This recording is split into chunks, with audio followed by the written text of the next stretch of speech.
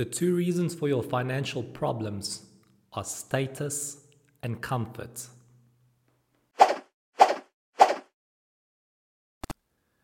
Welcome to Finish First Financially, a channel dedicated to helping millennials and Gen Z to get out of debt and build savings.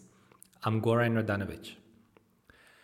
Think back on your school days, when you wanted to make friends with certain people, when you wanted to penetrate a specific group and be a part of them. How did you do it? Usually, you had to prove to them that you are on their level.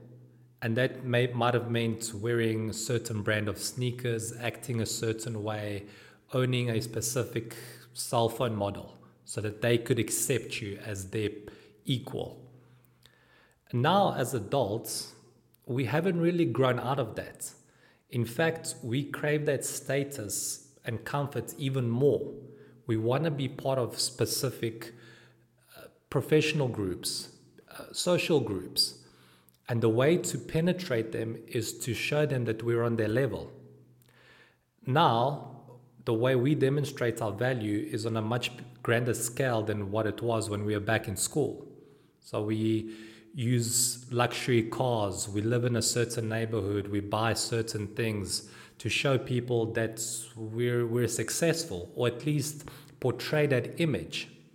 And if we can't afford those things, then we finance them. And that's where the problem comes in. It's when you go into debt in order to have a certain level of status.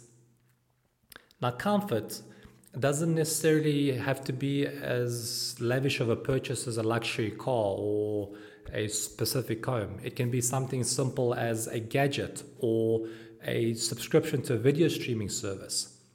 We get into this routine of having these things, and for us to have it taken away from us, we feel that we've lost a certain level of comfort. And the thing about status and comfort is that they completely ruin your finances. And in order to improve your finances, you need to let go of status and comfort. Now, you could say that owning a bed provides you a certain level of comfort. So who's to say now must you get rid of your bed? Well, if you want to know the level of status and comfort that's acceptable, look at the purchases that you make with cash. If you're buying something when you're out of debt and you've got savings, well, then that status and comfort is acceptable. You can afford it. But if you're financing it, then that's where the problem comes in. And an even bigger problem with status and comfort is that we become accustomed to it. It feels nice to have that specific car so that we can hang out with a certain group of people, to live in a certain neighborhood, to have designer clothing. Just makes us feel good. And the thing is, when you financed status and comfort, you're living above your means. You actually can't afford it. And what inevitably always happens is that in order to enjoy more status and comfort, which is what we initially all end up seeking, we get into even more debt.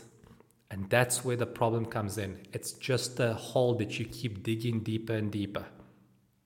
Yearning for that acceptance, the status, so that you could feel good when you pull up at a traffic light and other people whom you don't even know are impressed by your car.